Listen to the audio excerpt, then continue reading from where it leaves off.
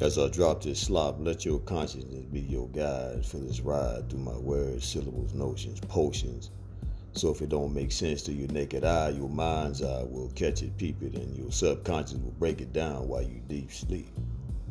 Upon waking into awareness, dareness, let it be uppermost inside your thinking that those who rule you do so by creating a reality based on some sort of hands together metaphysics, morality, religion, science, lies to subdue your perspective for their own purposes.